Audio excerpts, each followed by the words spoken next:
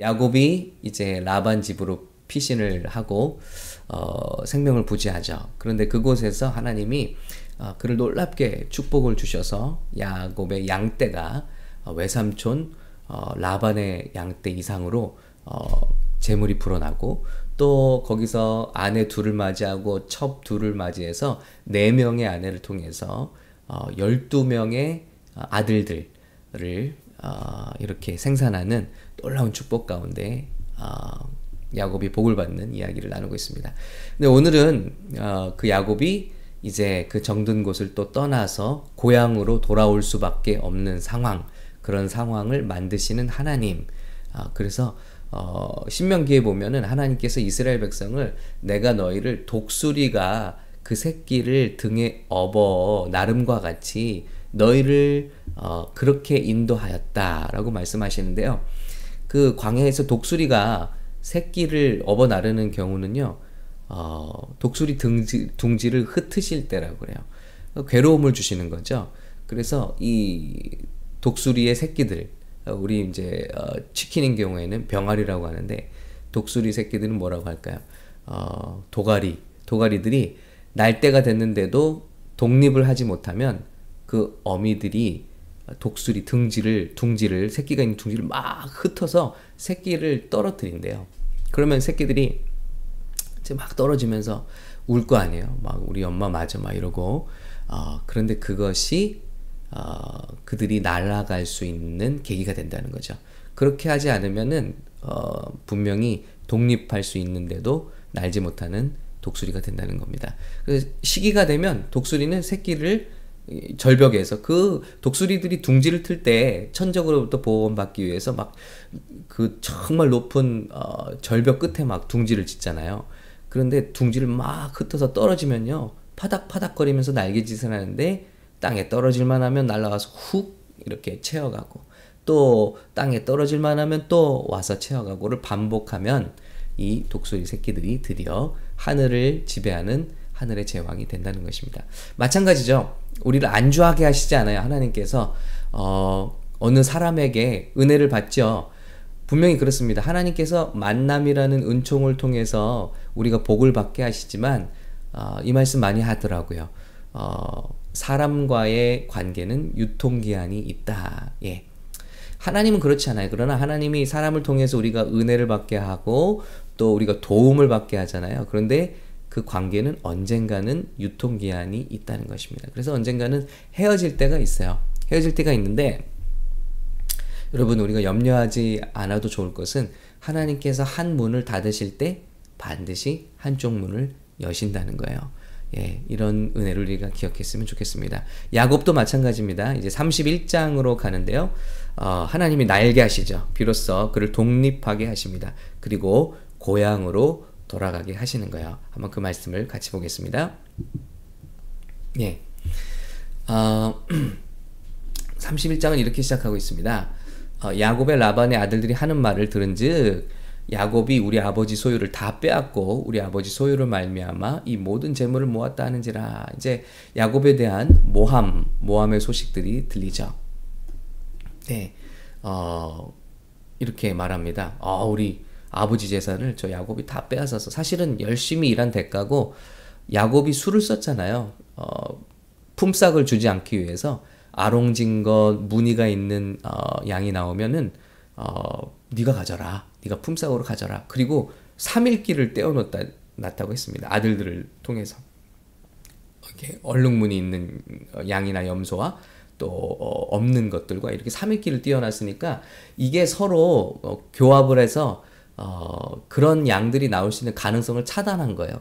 그런데 어떻게 하죠? 하나님의 은혜로, 전적인 은혜로, 야곱은 뭐 나름 수를 써서 가지를 이렇게 벗겨서 그런 양들이 실한 양들이 밥을 먹으러 올 때 그것을 쳐다보게 만들었다. 이거는 과학적으로는 근거가 없는 이야기죠.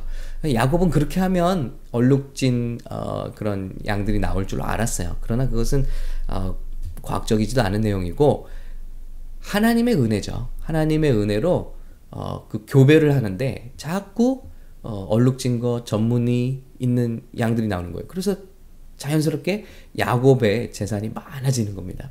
이런 축복을 받다 보니까 시기를 하고 또 라반의 아들들, 외삼촌의 아들들, 그러니까 사촌들이죠.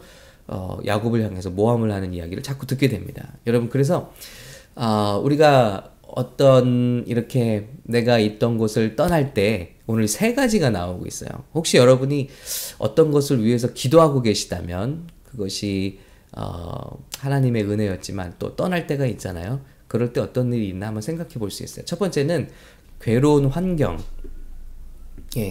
주실 때가 있어요. 이런 상황처럼요. 야곱이 라반의 안색을 본즉 자기에게 대하여 전과 같지 아니하더라. 이제는 야곱이 사랑스럽지가 않은 거예요. 자기 재산을 다 뺏어가는 사람처럼 보이고 경쟁자처럼 보이고, 자, 이런 상황이죠. 그래서 야곱이 어려운 일들을 미움을 자꾸 받게 되는 거죠. 이런 일들이 생길 때 우리는 생각할 수 있습니다.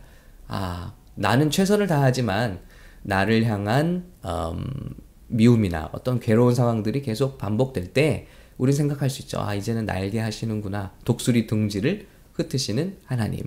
자, 이스라엘 백성이 출애굽을 할 때도 마찬가지죠.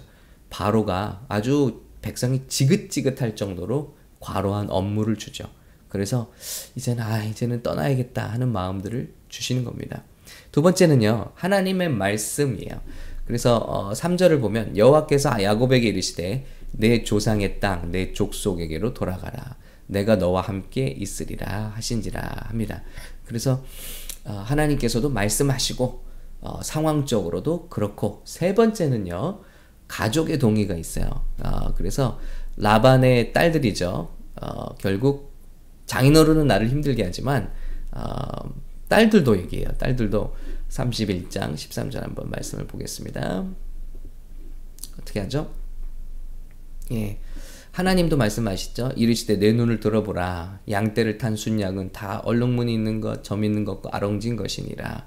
라반이 내게 행한 모든 것을 내가 보아노라. 하나님께서 말씀하시는 거예요. 네가 부당한 대우를 당하고 네가 어려운 것을 내가 다 보았다. 여러분, 위로가 되시지 않으세요? 저와 여러분이 어려울 때 하나님이 다 알고 계시고 보고 계신다. 그뿐만이 아니라 이제 가라 하는 거예요. 나는 베델의 하나님이라. 내가 거기서 기둥에 기름 붓고 거기서 내게 서원하였으니 지금 일어나 이곳을 떠나서 내 출생지로 돌아가라. 하나님의 응답. 세 번째는요, 가족의 동의가 있죠. 라헬과 레아가 그에게 대답하여 이르되 우리가 무슨 아버지 집에서 분깃이나 유산이 있으려.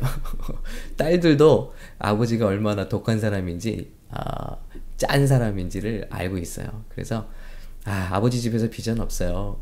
나갑시다 하는 거예요. 자, 아버지가 우리를 팔고 라헬과 레아가 다 얘기하는 거예요. 우리를 너한테 팔았다는 거예요.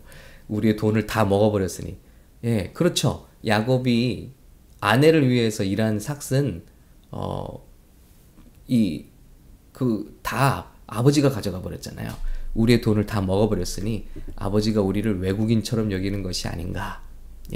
하나님이 우리 아버지에게서 취하여 가신 재물은 우리와 우리 자식의 것이니 이제 하나님이 당신에게 이르신 일을 다 준행하라 하고 가족의 동의도 떨어졌습니다. 그 가운데에서 이제 야곱은 짐을 꾸려서 이제 외삼촌 라반의 집을 떠나게 되는 거예요. 근데 조금 아름답지 못한 모습은 야반 도주를 합니다. 그래서 라반이 쫓아오게 되죠. 3일 후에나 알게 됐어요. 야곱이 자기 딸들과 손주들을 다 데리고 야반 도주를 한 것을 알게 되고 자기 부하들을 데리고 막 쫓아옵니다. 사실은 야곱을 어떻게 하려고 한 것 같아요. 근데 사실은 그럴 게 아닌데 그때 하나님께서 간섭하시죠. 꿈에 나타나셔서 야곱을 막 화를 내서 쫓아가고 있는데 그 꿈에 나타나셔서 너는 선악간 야곱에게 말하지 말라 하고 하나님의 사자가 극적으로 저가 어려움을 피하게 됩니다. 야곱을 만난 라반이 말하죠. 네가 말을 하고 떠났으면 내가 너에게 파티를 해줬을 텐데 다 거짓말이죠. 가는 마당에 무슨 말을 못하겠습니까? 라반은 아무튼 정말 대단한 분이에요. 야곱이 기는 사람이면 라반은 나는 사람이죠. 그리고 야곱이 이제 자기 신상을 훔쳐간 것을, 두라빔을 훔쳐간 것을 가지고 수색을 하기 시작합니다. 사실은 훔쳤죠. 라헬이 아버지의 신상, 우상 신상을 숨겨서 왔습니다. 라반이 화가 나서 집안의 우상을 자기가 가져왔으니까 그렇게 믿고 수색을 다 하지만 없죠. 야곱은 영문을 모르고 또 라반에게 소리를 치면서 화를 냅니다. 어떻게 이러실 수가 있습니까? 나를 도둑 취급을 할 수가 있습니까? 내가 당신에게 하지 않은 것이 무엇이 있습니까? 그러나 사실은 야곱의 아내 라헬이 그 신상을 훔친 게 맞죠. 치마 속에 숨기고 있었습니다.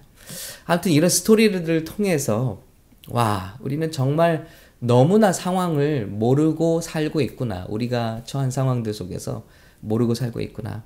정말 결국은 우리 가족이 도둑질을 했는데 또 아니라고 믿고 이렇게 막 호통을 치기도 하고요. 이게 인생이구나. 말씀드렸잖아요. 오징어 게임에서 나오듯이 나는 정말 야비하게 한 사람의 목숨을 빼앗는 구슬을 내가 빼앗고 결승으로 진출했지만 막상 결승에 가서는 뭐라고 하죠? 이 게임을 만든 사람들을 향해서 너희가 인간이면 어떻게 이럴 수 있어? 하는 외침이요. 저는 잊혀지지가 않아요. 이게 우리의 모습인데 나는 그걸 외칠 자격이 없는 사람인데 서로 정죄하고요. 서로 잘못됐다고 하고 하나님을 향해서 비난한다는 거죠. 아무튼 이런 모습이 창세기에 계속 보여지고 있습니다. 그래서 이렇게 화를 냅니다. 라반이 이제 미안한지 꼬리를 내리고요. 이제 그 장소를 떠나가지요. 그런데 31장 54절을 보면 떠나가는 라반이 새벽에 일어나서 자기 딸들과 손주들에게만 인사를 하고 떠나갑니다. 네, 아무튼 이렇습니다. 우리 사람과의 관계는 유통기한이 있습니다. 네, 사람을 의지하고 사람을 붙들고 있게 되면 언젠가는 하나님의 인도하심을, 하나님의 일하심을 우리가 놓치게 될 때가 있어요. 그 환경을 떠나게 하실 때, 독수리 둥지를 떠나게 하실 때 괴로운 환경, 그리고 하나님의 말씀, 또 가족들의 동의, 이 세 가지를 사인으로 볼 수 있는 귀중한 지혜의 말씀이었습니다. 자, 이렇게 야곱이 집을 떠나는 장면을 어떤 화가가 그렸네요. 네. 이런 그림을 참 저도 그리고 싶어요. 네. 자, 다음입니다. 이제 드디어 야곱이 집을 떠났어요. 외삼촌이 집을 떠났지만 문제가 있죠. 이제 갈 데가 없네. 베델로 가라고 하나님이 하시는데 그쪽에 누가 있습니까? 형님이 딱 지키고 있습니다. 죽여버린다고 했는데 그 형님과 맞닥뜨려야 되는 거예요. 자, 그래서 이제 수를 쓰게 됩니다. 형님에게 32장으로 갑니다. 형님에게 하인을 보내죠. 먼저 동태를 파악하는 거예요. 그런데 하인들이 돌아옵니다. 형님들이 부하들을 끌고 막 흙먼지를 이끌면서 지금 당신에게 또 오고 있습니다. 사색이 되죠. 나 이제 죽었구나. 형님한테 죽었구나. 하고 또다시 인간의 꾀를 내기 시작합니다. 야곱이 꾀가 많잖아요. 그래서 제일 먼저 형님에게 보내는 양떼, 낙타떼, 선물을 잔뜩 바리바리 보내고요. 그리고 첩들과 아내들을 앞쪽으로 보내고 이제 계속 자기 앞에 계속 보내고요. 왜요? 앞에서 무슨 일이 생기면 자기는 빨리 뒤로 도망가려고. 그 선물을 보내고 또 처자식을 먼저 보내고 제일 뒤에 라헬과 그 자녀들을 보내고요. 자기가 제일 좋아했던. 그리고 야곱은 제일 뒤에 빠져서 혼자 야복 강가를 건너게 됩니다. 바로 이것이 현재의 야복 강가 풍경이라고 해요. 자, 지금은 이제 개울같이 되어버렸네요. 이 강가를 건너는 거예요. 그런데 혼자 남은 그곳에 드디어 하나님과 독대하게 됩니다. 하나님의 사자라고 되어 있지만 구약에서 나타나는 여러 번의 예수님의 현현이라고 말을 하죠.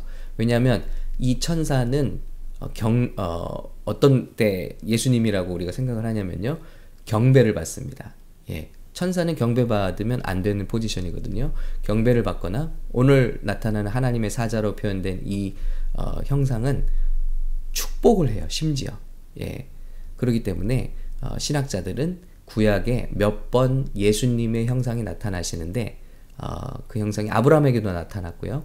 오늘 야곱에도 나타난 그리스도의 현현이다 라고 말씀하고 있습니다. 자, 그 갑자기 나타난 하나님의 사자와 이제 씨름을 하게 돼요. 전력으로 갑자기 나타나서 나를 해하려고 하니까 필사적으로 싸우게 되겠죠. 그런데 놀라운 것은 야곱이 얼마나 독한 사람인지 그 하나님의 사자를 이깁니다. 힘으로 제압합니다. 이긴 게 아니라 하나님의 사자가 져준 거죠. 그의 마음을 얻기 위해서. 그럴 때 하나님의 사자가 환도뼈를 내리칩니다. 야곱의 환도뼈, 고관절이죠. 엉덩이 관절. 그래서 다리를 부러뜨립니다. 엄밀히 말하면 이제 관절을 부러뜨립니다. 이제는 야곱이요, 앞으로 갈 수도 없고 뒤로 도망갈 수도 없는 상황에 놓이게 된 거예요. 그게 바로 야복 강가입니다. 그 상황 가운데서 야곱이 그 천사를 붙들죠. 하나님의 사자를 붙들죠. 나를 축복해달라고, 나를 도와달라고, 그렇지 않으면 갈 수가 없다고. 간절하게 하나님의 사자에게 매달립니다. 그때 하나님의 사자가 야곱에게 묻습니다. 너의 이름이 무엇이냐? 성경에 창세기는 이런 질문들이 나와요. 아담아, 내가 어디 있느냐? 몰라서 물으시는 거 아니잖아요. 우리의 모습을 돌아보라는 거예요. 회개할 게 있으면 회개가 돼야 되는데, 아담아, 내가 어디 있느냐? 나와 너와의 관계는 어떻게 되었느냐? 어떻게 이런 일이 일어났느냐?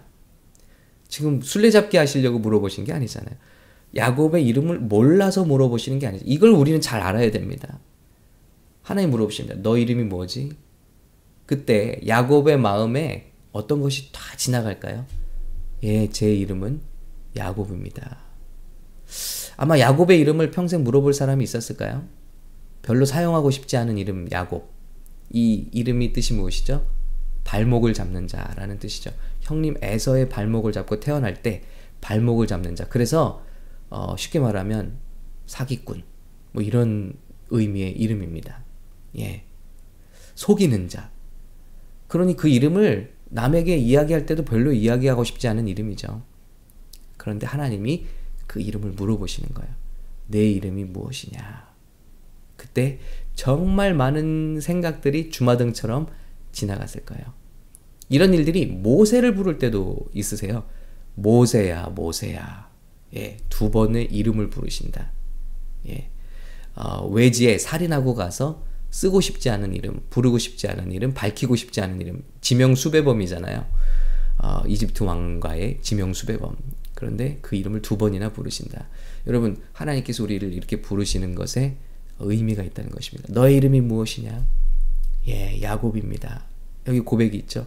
저는 평생을 속이는 자로 살았습니다. 약삭빠르게 살았습니다. 꾀를 가지고 살았습니다. 그런데 하나님의 사자가 말씀하십니다. 이제 내 이름을 야곱이라 하지 말고 이스라엘이라 하라. 네가 승리한 것이 아니라 하나님과 싸워 이겼다라고 성경에 이렇게 돼 있는데, 사실은 정확한 의미는 하나님의 통치라는 뜻입니다. 하나님의 승리라는 뜻입니다.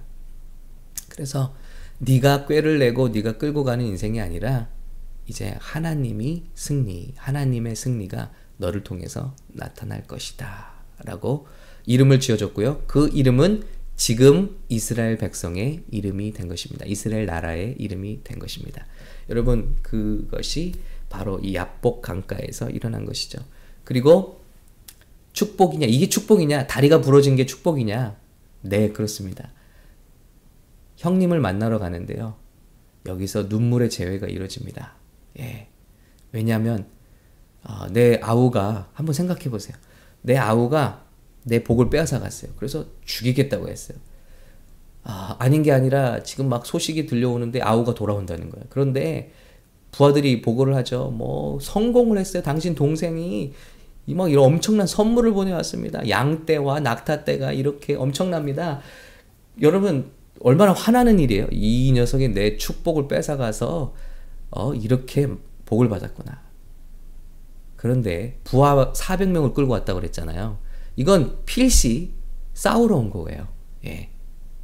정말 죽이러 왔을 수도 있어요.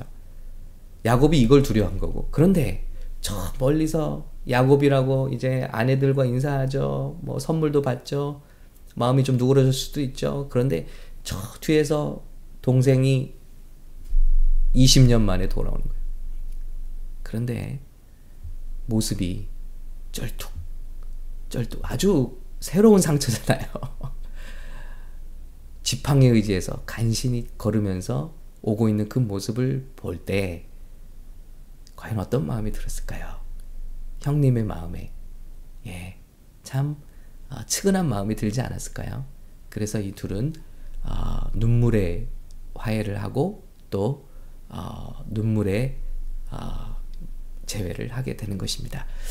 여러분, 참 신의 한 수가 아닐까요? 우리 하나님 아버지의 한 수가 아닌가. 그래서 여러분, 저와 여러분의 고관절을 부러뜨리시는 일도 있습니다. 하나님께서 지금은 힘들고 지금은 괴로운 일이지만 그게 하나님의 신의 한 수셨구나 라는 것을 깨달을 때가 있다는 것입니다. 이런 야복강가가 여러분에게는 있으신가요? 그리고 이런 일들이 여러분께 지금 일어나고 계신가요? 그렇다면 걱정하지 마시기 바라고요. 원망하지 마시기 바라고요. 하나님께는 다 계획이 있으십니다. 그리고 하나님이 하시는 일을 우리가 다 알지는 못하지만 하나님이 함께 하시기로 약속하신 자는 반드시 하나님께서 지키십니다.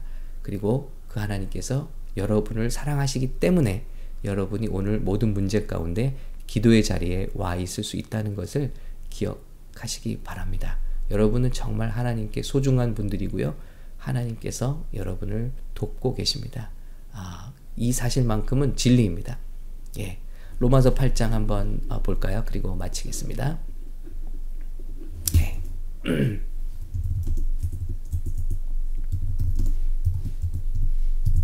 다 아시는 대로 우리가 알거니와 하나님을 사랑하는 자 곧 그 뜻대로 부르심을 입은 자들에게는 모든 것이 합력하여 선을 이루느니라. 하나님이 미리 아신 자들을 또한 그 아들의 형상을 본받게 하기 위하여 미리 정하셨으니 저와 여러분은 predestined, 운명이 지어졌어요.